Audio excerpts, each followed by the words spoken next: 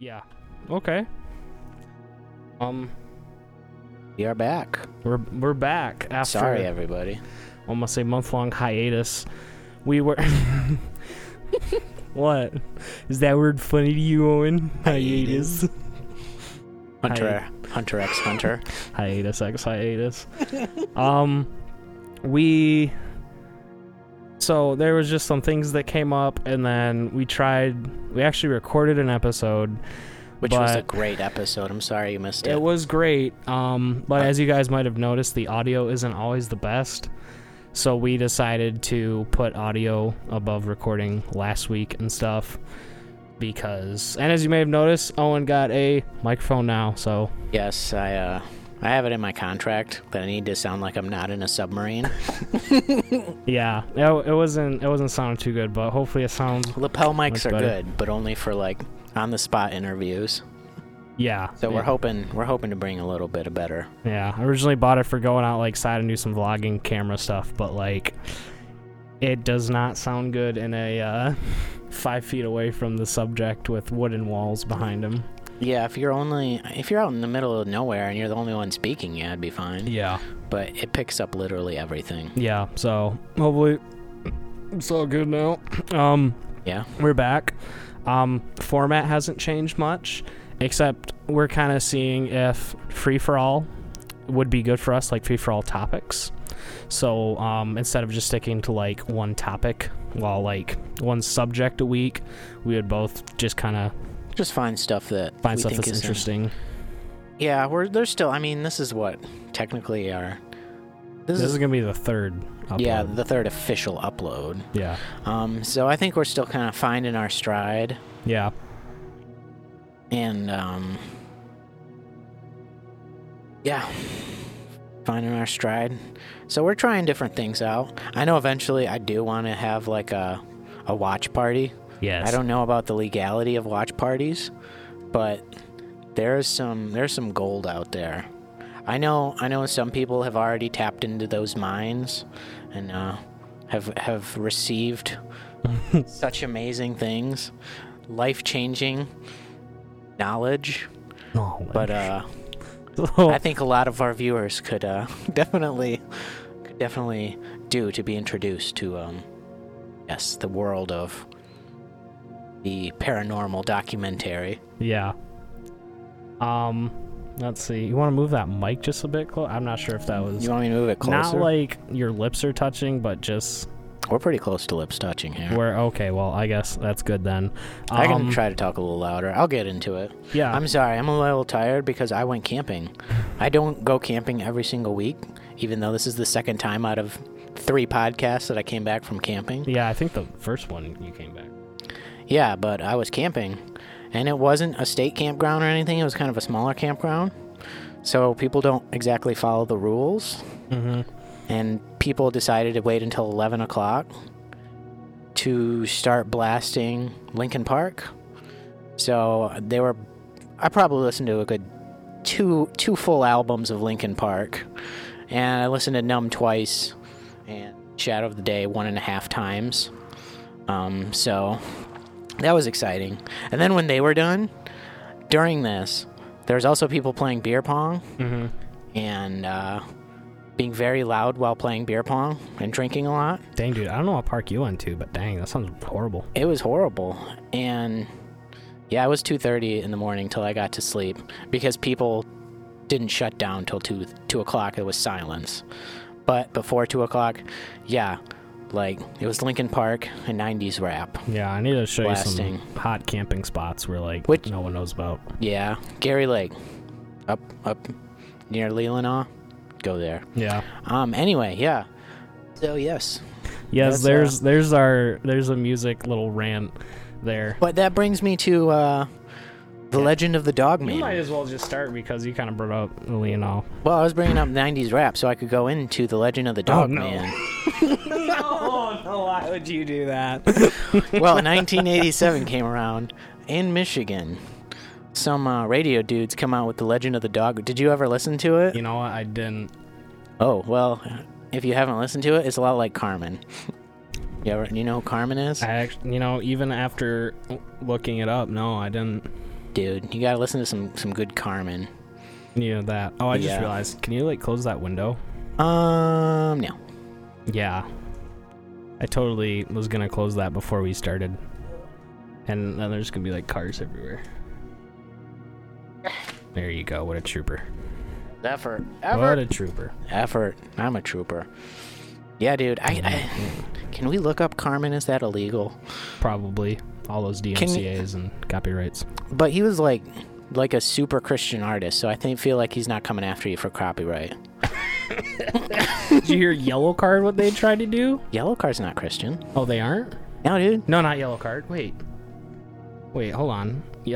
They make stuff that kind of sounds like it could be like part of the pop punk Christian. Yeah, genre. I feel like it was Yellow Card. No, I thought they were Christian though. Dude, you gotta bless some people with the sounds of Carmen. Just the I met a wizard, went to a wizard's house or something like that, or the Satan bites the dust.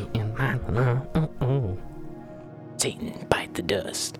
So anyway, Legend of the Dogman was a 1987 song that a disc jockey made, and it hit a vein with people. They were like, I've actually seen something like this. Yeah. And he actually came from an actual local urban legend in Michigan, which I think is cool. That's why I chose it, was because it's like the Michigan Dogman. Yeah. There's a lot of tales about it in Wisconsin, and the UP in Wisconsin, they're kind of connected up there.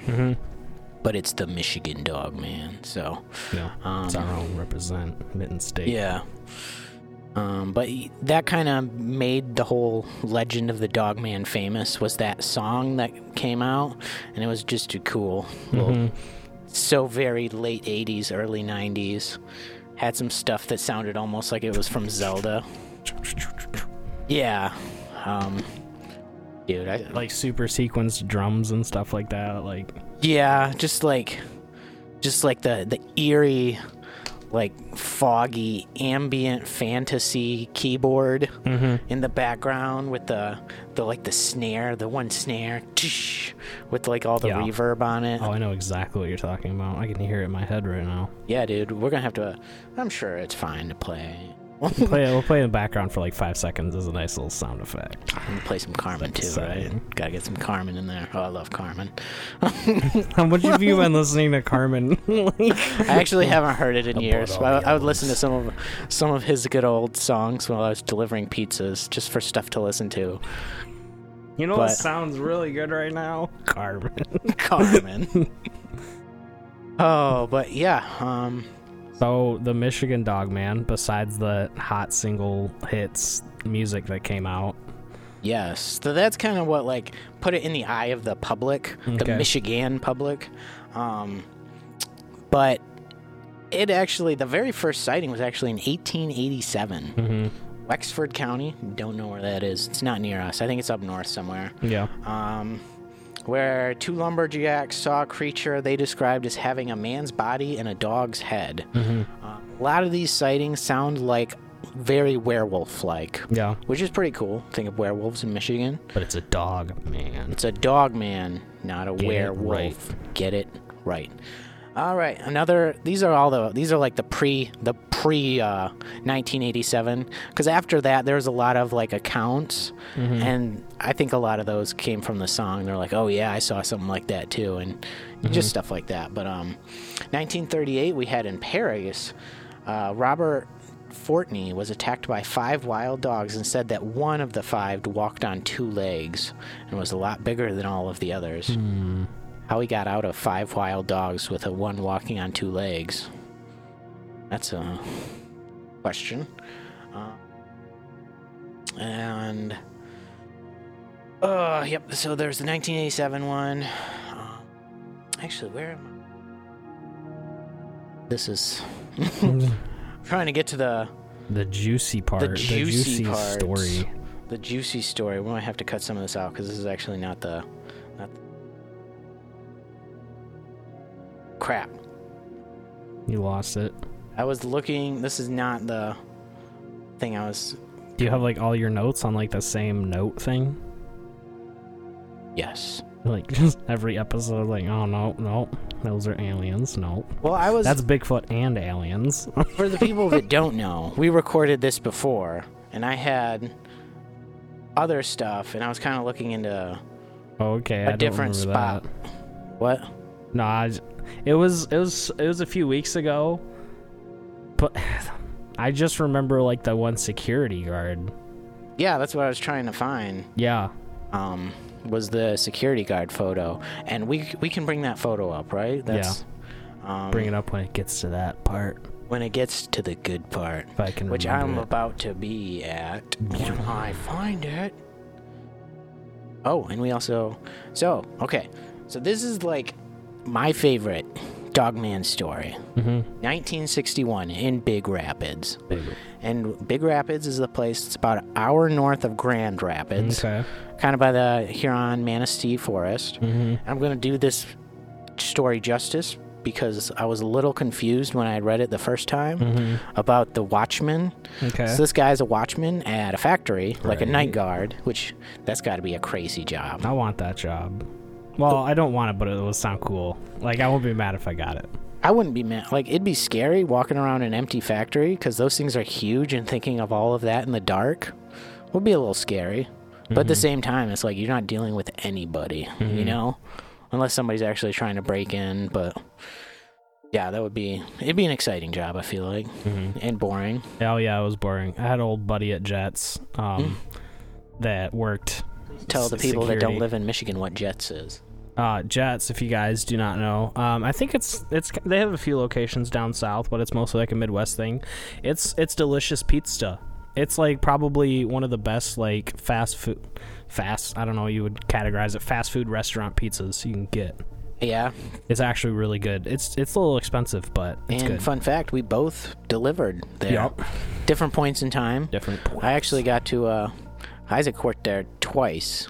Oh, yeah, and that was my first job. It was my first paycheck job. Yeah, he worked there for a couple weeks. Oh no, I worked there for like 2 months. Oh, I got to be the one to give him the sad news. He was fired, but yes, because that was that was fun. That was fun. Yeah, pretty much. But then you came back and all was good. And it was fun times. There were some really fun times. When you went back, though, I was already gone. I was already in the factory. Yeah. Yeah, empty warehouses, they're creepy, man. And that's why to be a night watchman, they'd be even more creepy. So 1961, summer of 1961, Big Rapids. Night watchman for a factory. His house is on the other side of the factory. He decides to go to his front porch on his house and eat a sweet roll and some coffee. And from there, he sees something rustling, moving in the bushes. Like, something like stalking, and he thinks it's a person at first. So he actually gets out his gun. He draws out his gun. And so... he's like, something's going down. But after watching it for a while, he realizes that the thing is getting up on its 2 legs and then down on 4 legs every now and again. And it doesn't look like a person at all. It looks like a wolf. Pretty much looks like a werewolf. Yeah. Like really powerful shoulders it talks about. It's got the head of a wolf, not a bear. It's got a wolf head. So he was watching it. He said his brown-gray hair had all over it, had very broad shoulders and a powerful chest. It alternated between walking on 4 legs and standing up on 2. He said it seemed to be looking for something along the driveway. He couldn't believe what he was seeing, so he quietly moved into his house from the porch to grab his Kodak Signet 35mm camera, get a picture. And then this is where we should say that the night watchman was also a photography buff. Boom. Why wouldn't he be a photography buff? Which, so yeah, Kodak Signet 35mm 1961. It's a good camera. I guess. I don't know. Kodak. I mean, it just came out, so he bought it. You know, it was like came out. Well, this is 62, wasn't it? So. Yeah. No. He sent a copy of the picture, which we're gonna put up a copy of this picture that he took. Boom. Boom. Which is one of my... I just love this picture because night light lampposts at night, getting like that perfect cone, you know? Like, this looks like it. That's the one thing about this, like, it's a great picture, and it almost looks too great for what it is. It's too great. Because, like... Well, it doesn't sound like the story, like, lines up. Well, you said he got the camera out, right, and took the picture. Yeah, he was watching this thing. He thought it was a person at first. And then after watching it a little bit, he realized it wasn't a person, but it was something that looked more like a dog, man, a werewolf type thing. So after watching, he quietly went into his house and grabbed his camera so he could take a picture of it.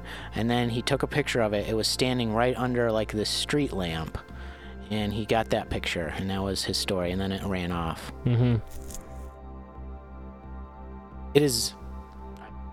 That's some good photographic evidence, I think. Yeah.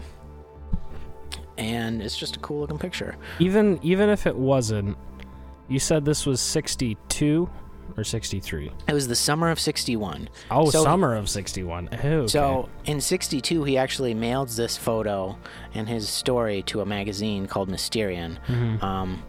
And they put his story in the paper in 62. So this was a little bit before Photoshop. Yeah. And the Sun says that he still has the negative of this photograph. Yeah, I want to see the negative, because that'd be cool. I was thinking, like, it'd be cool if we did some, like, investigative stuff where we, like, actually call people, like Bob Lazar, just as an example. Like, hey, Bobby! They're in Big Rapids. They're not that far away, but like, hey. How you doing? They probably get this stuff a lot, too. I mean, oh, I'm sure. Just local Michigan. I bet you it blew up after the 1987 song, the golden platinum hit. Yeah. So this is what's interesting with the photo, is that the thing looks a little blurry. It looks a little blurry. Like, the actual monster looks a little blurry. But the light posts are perfect. Yeah, it's perfect. And that could be movement on the creature's end, which it probably is. And you'll see a criticism. They'll be like, well, if you look at the source file, it says that it was edited with Photoshop. I don't really see the point in that, because you could change the brightness on it and it would say edited in Photoshop. But the thing that's really interesting... Well, I've literally scanned photos and then opened them in Photoshop just so I could crop them, you know, so the edges of the scan aren't there. And it would say edited in Photoshop. Yeah. But the interesting thing was, you said this was 1961. 1961. And... Before Bigfoot. This is before Bigfoot got big. This is before. Very important choice of words. This is before. It's when he was Littlefoot. Littlefoot. This is before Bigfoot hit the. Before he caught his stride. Before he caught his stride, his 15 minutes of fame, which goes on indefinitely. More like 15 seconds. Yeah, this is 1961, so this is 6 years before the Patterson-Gimlin film, which is the fancy word for the famous Bigfoot photograph. That's where they get... Well, not that. But like, that's where Bigfoot's doing, like, the Bigfoot walk. The arm that they take from this is from the film. That's the stride. famous one. And I didn't realize that. It kind of hit me, because it's like, the UFO, the Navy of the Tic Tacs, that actually was in 2004. Okay. That's like when they recorded it. Well, the first one was in 2004. Yeah, because they were like, they didn't want to give it out to the public. Yeah. And it was smuggled, and everyone thought, was like, oh, it's all fake and stuff like that. You're just posting this. It's like, yeah, so what? And then, like, here we are, 2020, like, came out like 2019 or something, with all these UFO videos of the Tic Tac, and it's like, whoa, look at all these UFOs. And it turns out, because the Navy actually confirmed that it was theirs footage. So that's what I think is cool about this one is, I mean, maybe he thought he would have saw a Bigfoot if he had known about it. But this was before that, and like I said, this was before that song hit, before a lot of this stuff. So, and once again, like, why? Like, I feel like this is just, it's either a really good, like, like something funny prank, like, hey, this is gonna be good, and like, he got bored, so he had somebody pose out there, or just wanted to like maybe up his game as a photographer and try to get his name out there by getting something crazy looking. Yeah. Or it could have just been complete coincidence that a night guard who was a photography buff, whose dad owned a photography shop way back before he was like, before any of this had happened, like the perfect storm of getting this photo. So yeah, I just thought that was cool, and I liked the photo. Wasn't there like there was something else with the Dogman? Yeah. Are you talking about the Gable film? Yes, that one we watched. That's like that. It's got some mysterious origins. Do you know when that was? Do you remember roughly when that was? I don't know. Well, you said Super 8, so it was like in the 70s. It was... Wasn't it like 79 or 81 or something like... I don't know. So, the thing about this Gable film... We'll throw it up there because it's quite interesting. It's like 3 minutes long of home video, and in the middle of that, there's this thing where they're chasing this weird creature, which actually we had that film. Like, I didn't see the part where they're actually in the car and they like see something in the woods. But there is something that definitely charges the camera that is definitely not human. To me, it looked like a cougar. Yeah, we slowed it down and looked at it, and it's like... I felt like it was very cat-like, and there are cougars in southern Michigan. Yes. Definitely in the 70s and 80s when there was less of a population, too. Yeah. I'm sure there was more, but we have confirmed counts of cougars in Bath on deer cams. So, I mean, I know technically, here's another local southern Michigan thing. Yeah. The DNR says... The DNR says they're extinct in Lower Peninsula. They're only in the Upper Peninsula. Yeah. But we've definitely got photos we've got photos of cougars taking out stuff. Yeah. And I think that would... I don't know what would be more scary, a bear or a cougar. I think a cougar to me, definitely. If between a cougar or a black bear, 100% cougar would be scarier. I would rather take a black bear because you can scare those things. And I feel like they either scare or they're not like grizzly bears. They're just trying to live their life. That's what black bears are. Where if a cougar was like... I feel like you could probably scare a cougar off too, but like they're just... Cats are ferocious. Yeah, I know.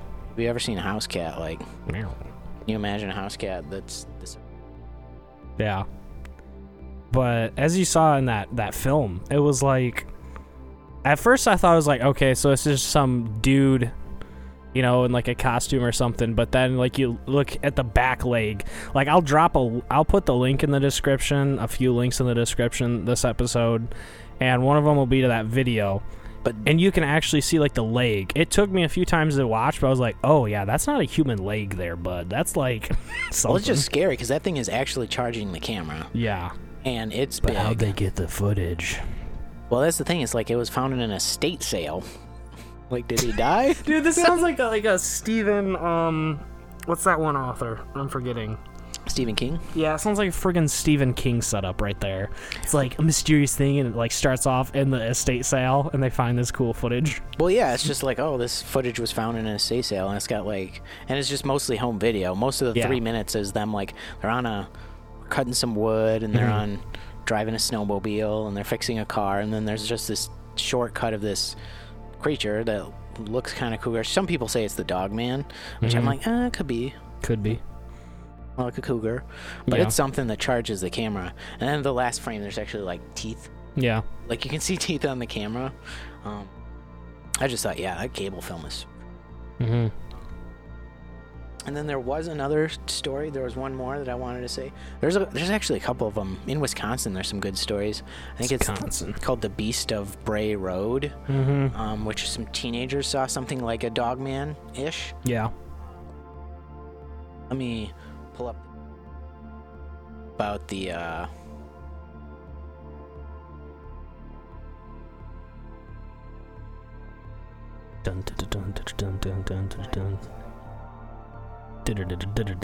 why it's beautiful. No matter what you say. Okay, the story of It's in Bendon, Michigan.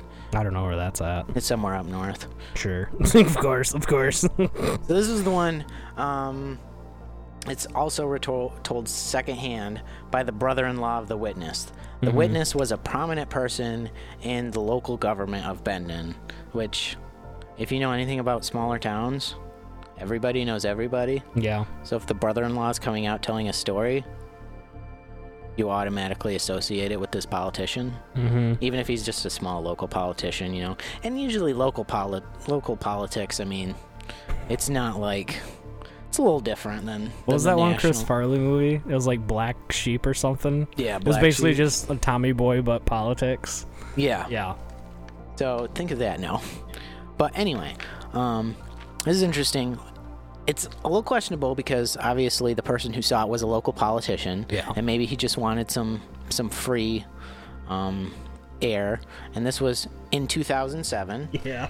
Which was... Oh, wait, it happened in 2007? Yes, this happened in 2007. Oh, okay. I'm thinking like super old. Which happens to be 20 years after that song came out. And in the song, every decade, the Dogman was seen. So this... It's got some things... Yeah, they know their tunes. They know their...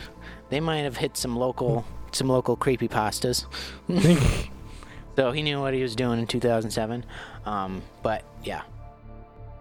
So last Saturday night at around midnight, he was driving home from a friend's house in Benzonia, and taking the back way home to Traverse City. So it's by Traverse City. Oh, okay. He stated that while he was traveling down Cinder Road, several miles outside of the town of Bendon, he observed a pair of eyes reflecting off his headlights ahead of him.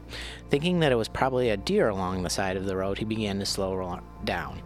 As he got closer, however, he stated that the object was much larger and much darker than a deer. He said that by this time he had slowed down to about 30 miles an hour and was at the point several hundred feet from the creature, which still hadn't moved. As he approached further, he stated that the only way he could describe the creature was being similar to a very large dark wolf. However, he observed that the thing wasn't on four legs, but was upright with his two back legs standing near a road-killed deer. Estimated that the creature stood a little over 6 feet tall and had very dark fur. He stated that by now he was going slow enough to bring his truck to a stop in the road and observe the creature, which had not yet moved and was still staring at him. He told me that for a brief second he believed that the object was a giant stuffed animal put there as some kind of joke due to the fact that it was like standing perfectly still. Yeah. Which could be, you know, if you've ever seen a deer, any sort of like wild animal, it just freezes. And it's pretty amazing how animals, when they don't know what's happening, how they can just like freeze to blend in. Told that before he could finish the thought of maybe it was a fake, the creature dropped on all four legs and sprinted across the road and disappeared into the woods. And it doesn't end here. He told me that he stayed frozen in his seat, wondering for a minute what had happened. And he says that he wasn't joking. Like, the brother-in-law is like, "Oh, you must have been drinking, huh?" And he was like, "No, whatever it was for real." As perplexed as he was that night over what he had seen, he was deathly afraid to go wandering in the woods to investigate further. He said that using a flashlight, he observed an animal's tracks leading into the woods on the opposite side of the road and was fortunate enough that night to have his digital camera with him. He showed a picture of the paw print, which he said appeared to be about 7 or 8 inches long. He had another picture of the same paw print where he placed a shotgun shell in the middle for scale. And you could see that, we can put up that probably. Yeah. You know? The paw print is huge, and in the palm of it, it fits a shotgun shell in the palm. That's how big the paw print was. So that one, he said he's lucky the side of the road was so soft because he wasn't willing to go any further near the woods to get any other tracks. I just thought that was an interesting story because it also had the picture, like it had some evidence of a picture of a paw print. Well, it had a picture of a paw print. Yeah, and the paw print looks a little too good. Looks like those Bigfoot prints, like back in the day before they figured out, like, oh, those look super fake. The politician also said, I was reading something else on it, and he's like, he's a hunter in northern Michigan. He knows what bears look like, and he's hunted them, and like, because there's also like, what is there? Is there moose or is it caribou? I don't know, dude. It's like moose or elk in Michigan. Also, they make that weird sound, like Don't. Yeah, let me just pull up my portfolio of what sounds like. Yeah, get out your soundtrack. But he said it wasn't. He said it looked like a wolfish creature, not a bear. When was this? 2007. Did it say when? When? Like around what time of year? Yeah, what time of year? Oh, I'd have to look, make sure it's not anywhere near November.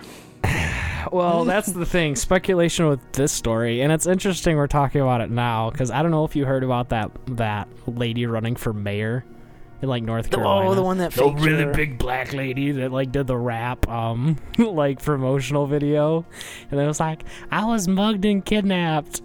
And you watch the video and like it's so cheesy because the guy with the bat is literally like pulling his bat and you can tell it like slows down before it hits her. It's like, ugh. I did not see that. Yeah, dude. So I guess local politicians do stuff. Yeah. But, yeah, it was just a cool picture. Yeah, no. But I was talking time of year because about bears and how skinny bears get when they come out of hibernation. Yeah. I don't know if people know about this, but and they look crazy. They look kind of creepy almost. Like, I could see where people think they're werewolves. Yeah. Because they look so skinny and like... Yeah. I wouldn't doubt if that's where like werewolves came from. Like someone just saw like a really big bear, but it was like fresh out of hibernation. We got to show people bears before they go to hibernation. Before this, Before okay. versus after hibernation. So this is after hibernation, and then this is after they get ready. Go right before hibernation. After they've eaten. Yeah. As you can see, there's quite a difference. But yeah, like if you look at though, like it looks like they're just like Slender Man walking on all fours. Really, it's because it's like they don't look proportionate. It looks super weird. Like yeah, they don't look like bears. That's why I said like this almost could be, it could be look like a werewolf or a dog. And the speculation with the first story was the guy was right next to the Manistee Forest, which back then, I'm sure it was way more populated. Yeah. Yeah. So populated. It's like animal populated type deal. That's what I was trying to say. So and it if could he have been saw a black something, bear because getting on the pole, Oh yeah, that's true. But it was same with the Maury Island thing. Is that it's like it's dismissible, but then there's some context of like this is 6 years before Bigfoot, and you think this guy would know what a bear looks like?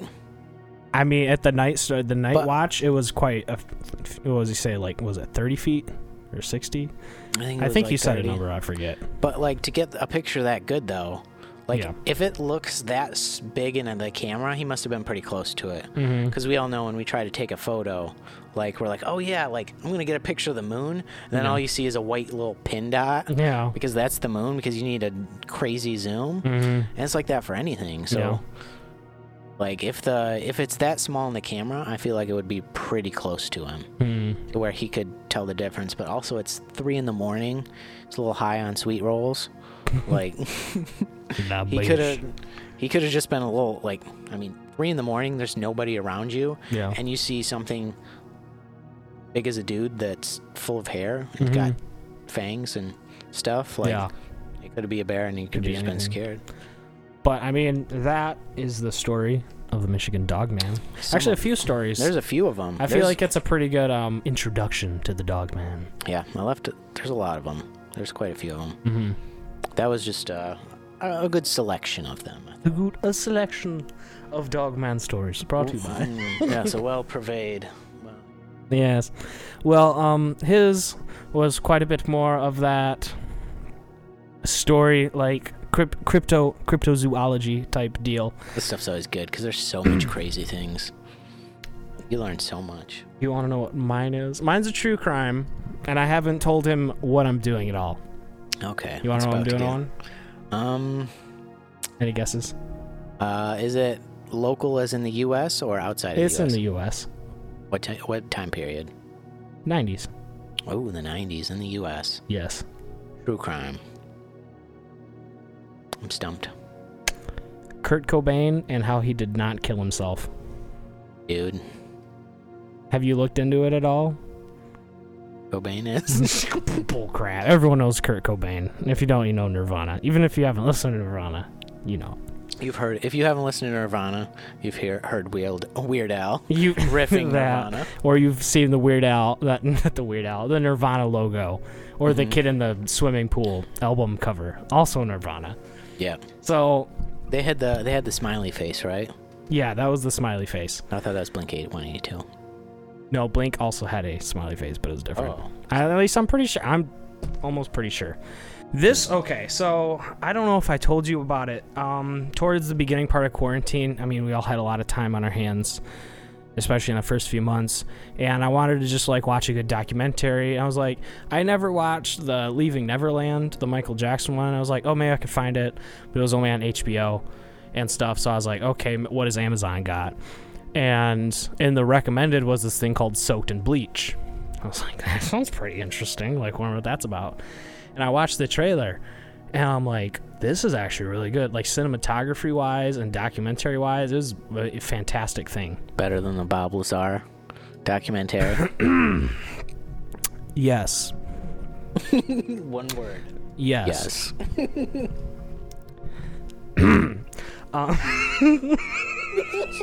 What's better, the Bob Lazar documentary or the UFO Bigfoot one?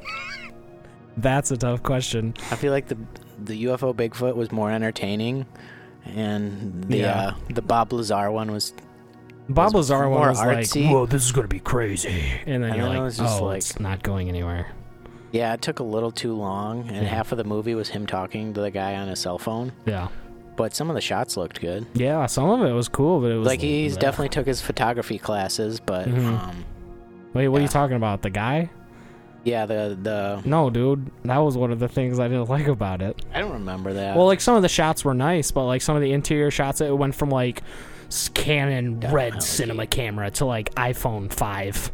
Yeah. Like overblown. That. But this was not that documentary. This was a really good documentary, which I would watch again because I didn't know about.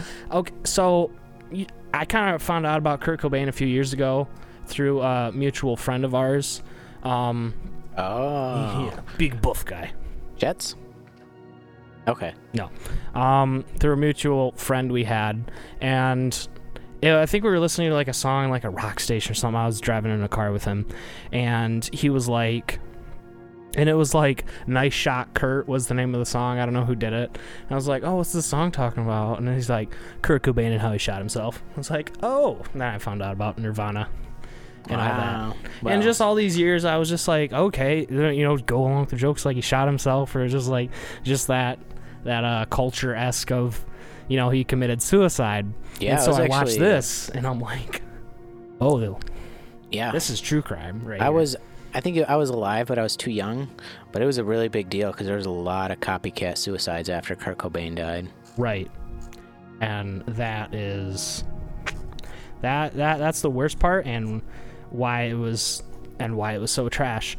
What happened in this? So I'm just gonna kind of try and jump right in to what's going on. Let me just get some notes up real quick. Oh, you don't keep all your notes in one spot? Well, I had it. I was just making sure today. So this happened in 1994. Little thing about Kurt Cobain. He came from Aberdeen, Washington? Yeah, because they were a garage band from Seattle. Yeah, they were raising cattle. So this was like a super small town.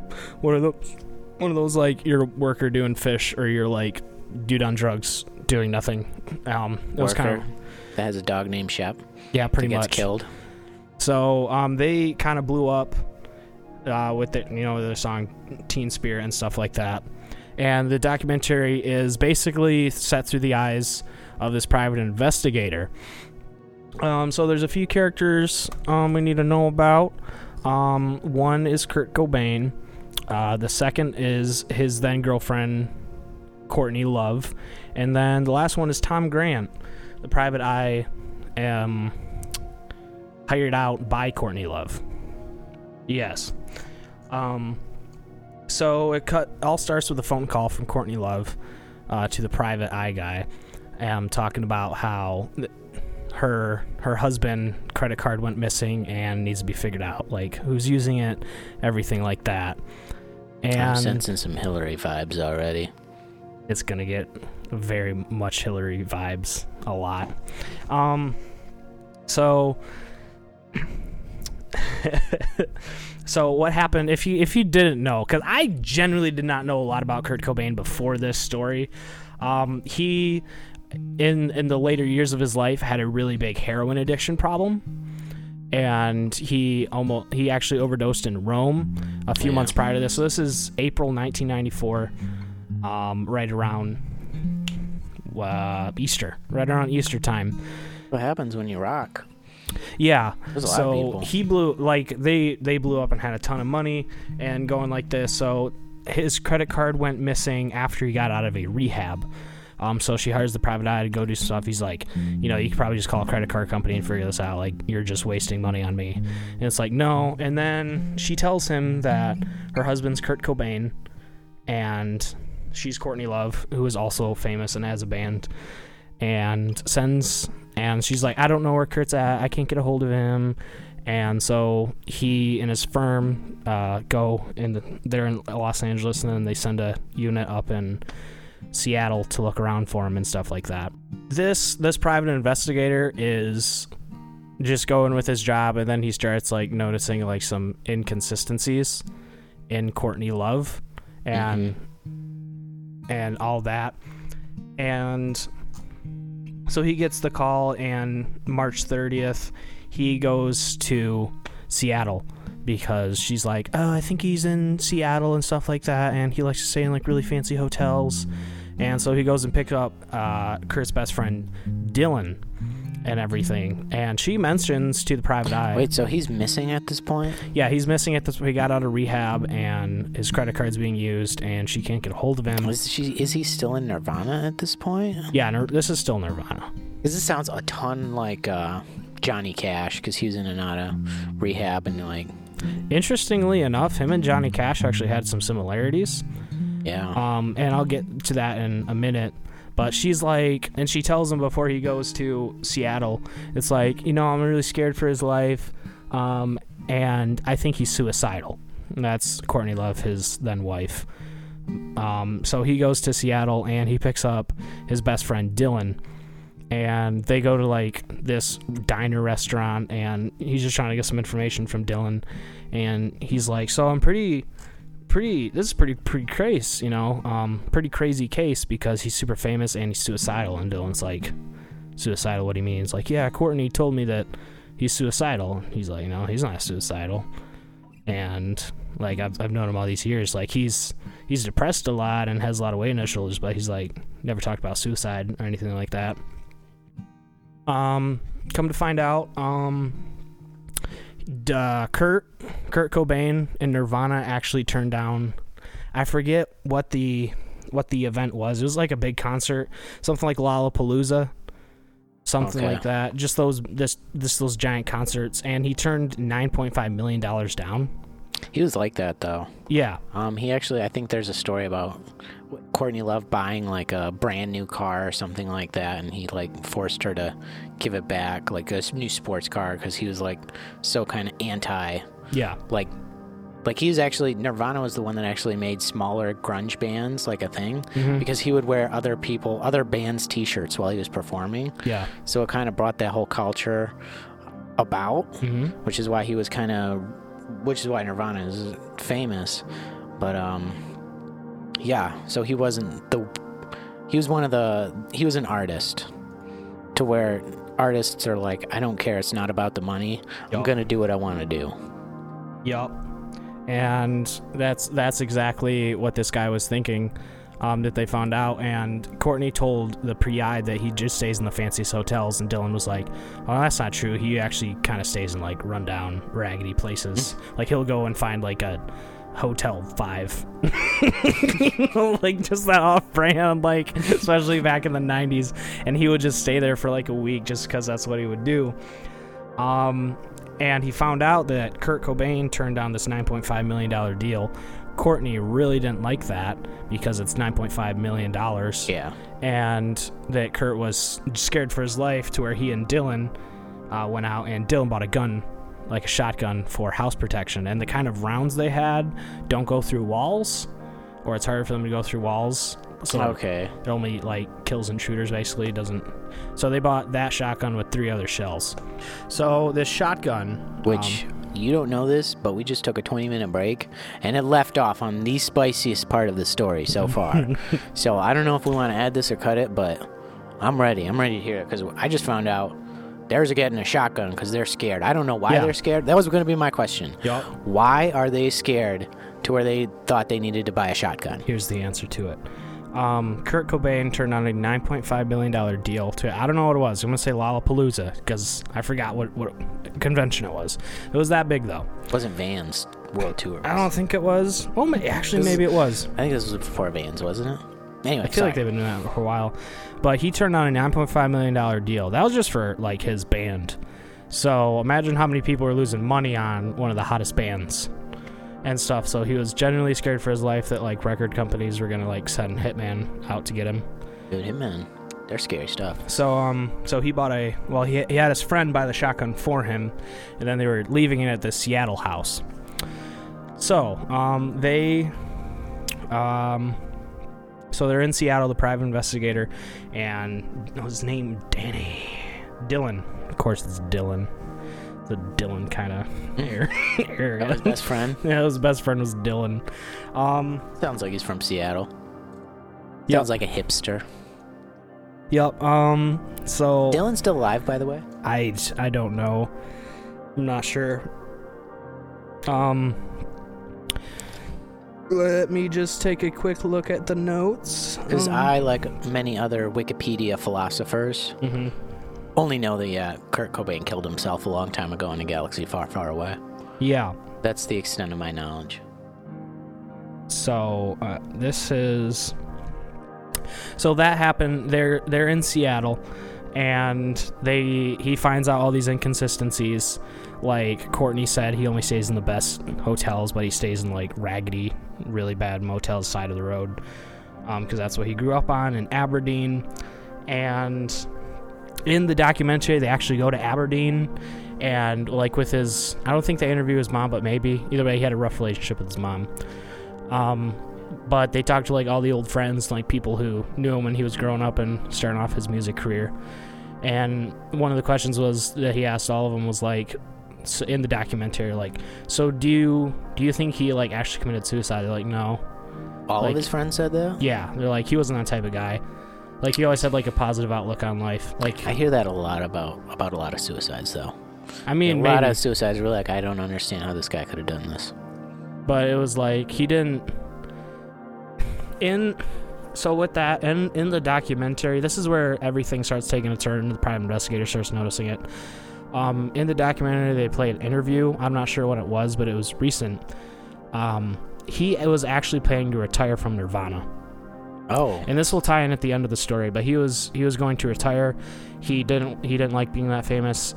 He really didn't like all that money. And this is where he's kind of like Johnny Cash. In the interview, he was actually like, yeah, I always just kind of pictured myself being like a solo artist like Johnny Cash, playing the acoustic guitar and just singing and stuff. And that's what he wanted to do. This guy sounds a lot like, there's this person I listen to called Josh Garrels. I probably sang a few of his songs, but he's like a Christian kind of independent. Yeah. And like, I guess there's been quite a few like Christian and other, actually I think even secular, like people trying to sign him on, and he just refuses to because he just wants to make his own music.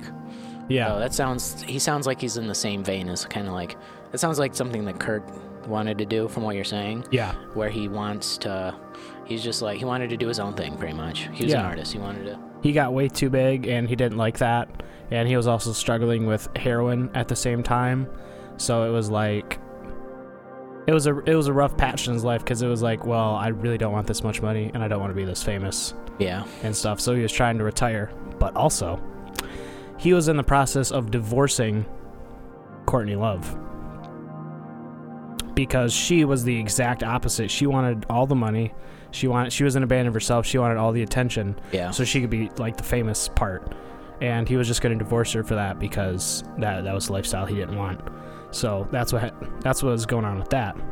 And so you're thinking instead of getting half of his money, why not just get all of it? Yeah, there was. So she brought this up. There's actually, I will also put. I'll put this website in. It says not secure, like it's not an HTTPS. Oh. So I don't know, but there's no information you need to put on it. What do you mean? No information that you need to type in on the site, is there? No. Okay. No, it's so just open it in a private browser. Yeah, just do that. I mean, I'm running Brave browser and stuff. It's not like the Black Vault where I run Tor. You don't have a incognito mode on. You gotta put it on incognito. Yeah. And have it through your VPN that's set in the Netherlands. Set in the Netherlands. Yeah, so just don't click the stuff where it's like, go here to buy this. I don't know, it's probably okay, but it has everything all in one place. Of course, I'm going to be dropping the link to the documentary, which is fantastic. Would recommend. I feel like that should be the Midnight Odyssey's. That should be our slogan. The Midnight Odyssey. It's probably going to be okay. It's probably famous last words. But Courtney Love actually mentioned to the PI that she mentioned a prenup agreement between the two, but she's like, my name's on all like the cars and all the assets anyway, so it's not that big of a deal. So when they didn't get a divorce? Yeah, that like she was talking about. And there's a lot of things that Courtney Love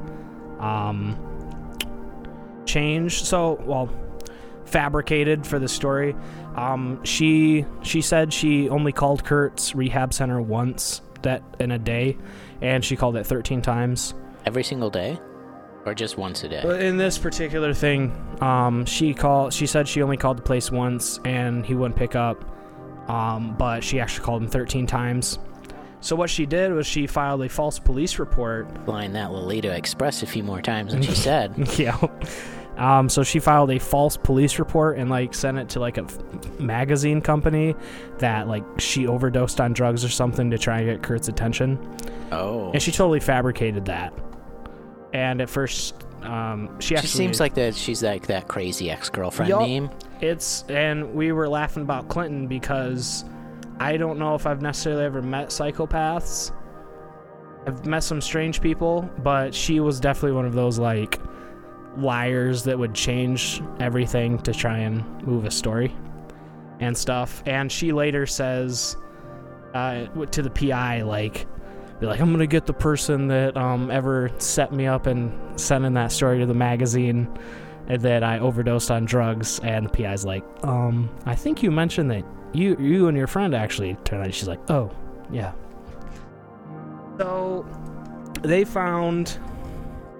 Okay, so we talked about the shotgun. We talked about the crazy wife. Yeah. All that. So this is April 5th, super early in the morning. This is like 2:30 in the morning. Okay. And so him and Danny, so the PI guy, Tom Grant, and not Danny. Dustin? Dylan. I don't know why. I'm just trying to think of I'm just hearing about all of trash names. Whoa. I'm them all mixed up. Whoa, you're hurting Dylan's feelings. It's like Kyle own. It's like Kyle punching drywall. It's just like that meme's in my head. So this is Dylan. If there's any Dylans listening, it's not again. It's like right, Karen. You know what I'm saying? I'm sorry, Karen. I'm sorry, all you Karens of the world. I know you're good people. I know some of you are good people. So Most they actually go to the house. Especially if you listen to us. You're a good Karen. You're a good Karen. You're coochie. So what happened? Our demographic, that's our 100% Karens. So him and Dylan. Him and Dylan. PI and Dylan. They go to the house at 2:30 in the morning on April 5th. And with that, they search through the house and seeing if they can find him. because Courtney says that he's missing at this point. So they search through the whole house, and it's clean, nothing, and it's like downpouring, like Seattle downpour and everything like that. Yeah. And they're like, well, we can't find anything, and Dylan's like, yeah, I can't think of anywhere else he would be. So they drive off. The next morning, neighbor calls in to the police that there was a gunshot, and police officers walk around. And what Dylan didn't mention to the investigator, because he forgot and it was dark and it was rainy, is that the garage had like this greenhouse on top, and it was almost like a flat, like a loft above the garage. Okay. It wasn't connected to the house, and that's where they found Kurt Cobain's body. And so they were there, hours. They later found out that he was dead 2 days before that. Before the gunshot? Well, I forget why they called, but a neighbor called. I want to say it was for a gunshot. I'm probably wrong on it, but they called. But he was already dead for 2 days. But did Courtney Love even know about the shotgun? Is that what killed him then? Was the shotgun? We'll get to that. So this is tell me now. This is like the main part of the story. Oh. This is what hinges on everything besides all the context and crazy stuff going on. This is it. In the police report, they found next to him a box full of like heroin needles and spoons and all that and everything. Okay. And he had, oh man, what was it? It was a ridiculous amount of heroin. It was like in his system or on in his system. They found out he used, I wish I could bring up the exact amount. It was something, it was crazy. It was like, it would kill a man. And the police... But a man put enough of that in him before he died. Right. And the police disregarded that because they tried it out on another guy. They're like, we gave this guy heroin tablets and something like that, the same amount, and he was still able to function and everything. So he could have picked up the shotgun and shot himself. But that's not how he did it. He used needles that go directly into the bloodstream. And it was like, this was so much an amount, he would literally be unconscious or dead within a few seconds. Wow. Yeah, and then he was supposed to put everything down and then awkwardly reach the shotgun and then pull the trigger and stuff. And he just wouldn't have time for that. And that's where like one of the main pillars of this case that he didn't do a suicide was that. He was suicided. That's what you're... Yes. Okay, so the question I have, yeah. If we have time, I don't know. I know we're running quick on time. Mm-hmm. Got to do a hard out. Hard out. What? They know if the heroin was in his body. Could they say, like, obviously the gunshot killed him, yes? Or was it the heroin overdose? People who think he was murdered think it was the heroin overdose. Is there there was no way for whoever was doing the autopsy to tell whether he either OD'd first or whether he was shot and then, like, there was unused heroin in the system? So here is why... Just so we can have some timeline, because if you put drugs in a dead person, I feel like... Oh, I see what you're saying with that. Yeah. Well, we already covered that he wasn't really a Although if his blood person. Wasn't pumping, it wouldn't be in his system. It would be right. localized. Yeah. No, it was a ridiculous amount, and he would definitely used it and everything. So here's the kind of second to last angle of the story, the vantage point. Like that one Vantage Point movie, I don't know, it had Cuba Gooding Jr. and it was a fantastic movie. And at the end, he gets a certain way and all the paintings come together if you look at it from a certain angle. Are you talking about that movie, what was the spider movie? It was called Endgame. Oh, there's something like that with Morgan Freeman too. No, Along Came a Spider. No, this is like a political, thriller kind of thing. And that is the police botched the story. I mean, the case so bad. Like, they came in within a few hours, they were like, it's a suicide. They wrote it off as a suicide. Yeah. And so it sounds very Epsteinish then. It was very Epsteinish. The police person, I can't remember if they were up for re-election or were about to get ousted or something. Yeah. But they were basically at a point where they didn't care. So they just ran through the story, all that. They didn't help the PI out at all. Actually lied to the PI guy about what photos they had and everything. And that. And the last part that kind of seals the deal for me is that after they found the body and all that, the PI guy interviewed Courtney Love and Dylan, and because Courtney found a letter in the house that wasn't there 5 hours, when they were in 2:30 in the morning when they were looking through the house. And she's someone who's very pathological. Yeah. So basically what she did is that she took a note he wrote that he was going to retire from Nirvana, and then put it in to the bottom, and then had forged the way he wrote at the bottom, goodbye cruel world type thing and everything like that. But he was going to go interview Dylan again, and when they got to this house, the house they were staying at, they had a meeting, and he was like, oh, so where's Dylan at? And he's like, oh, he's upstairs with Courtney and stuff like that. And 20 minutes later he comes down and he's clearly high on heroin, and she drugged him up. And he was basically drugged up on heroin conveniently right when he was supposed to get questions about. And they don't go back to him? No, he doesn't go back to him.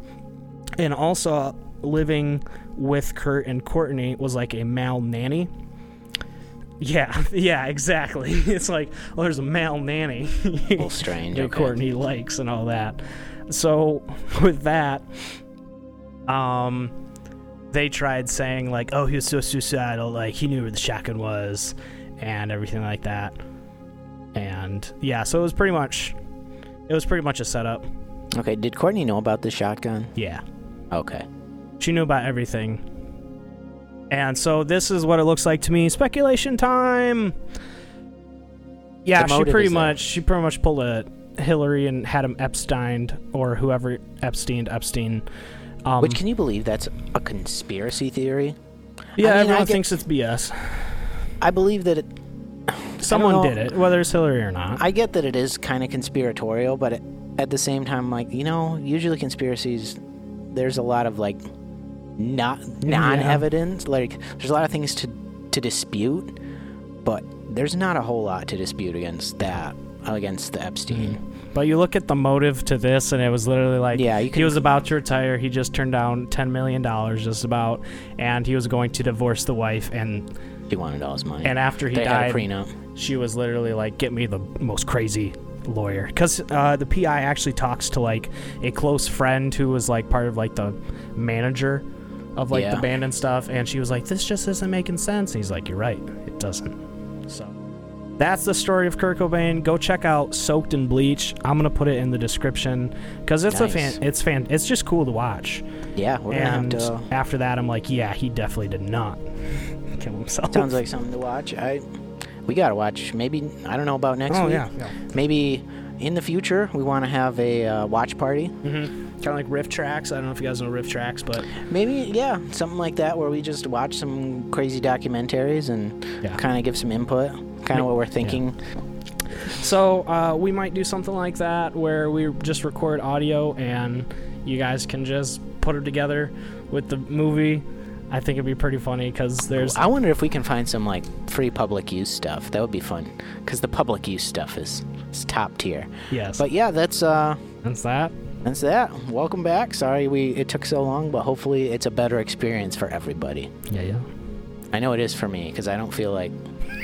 You're in a submarine. I don't. My lapel just did not feel the greatest. Yeah. So anyway, yep. And that's this week's episode. We'll be here next time. Some more stories and everything like that. Hope you enjoy it. I'm locked and loaded for the next story for next week. Totally opposite.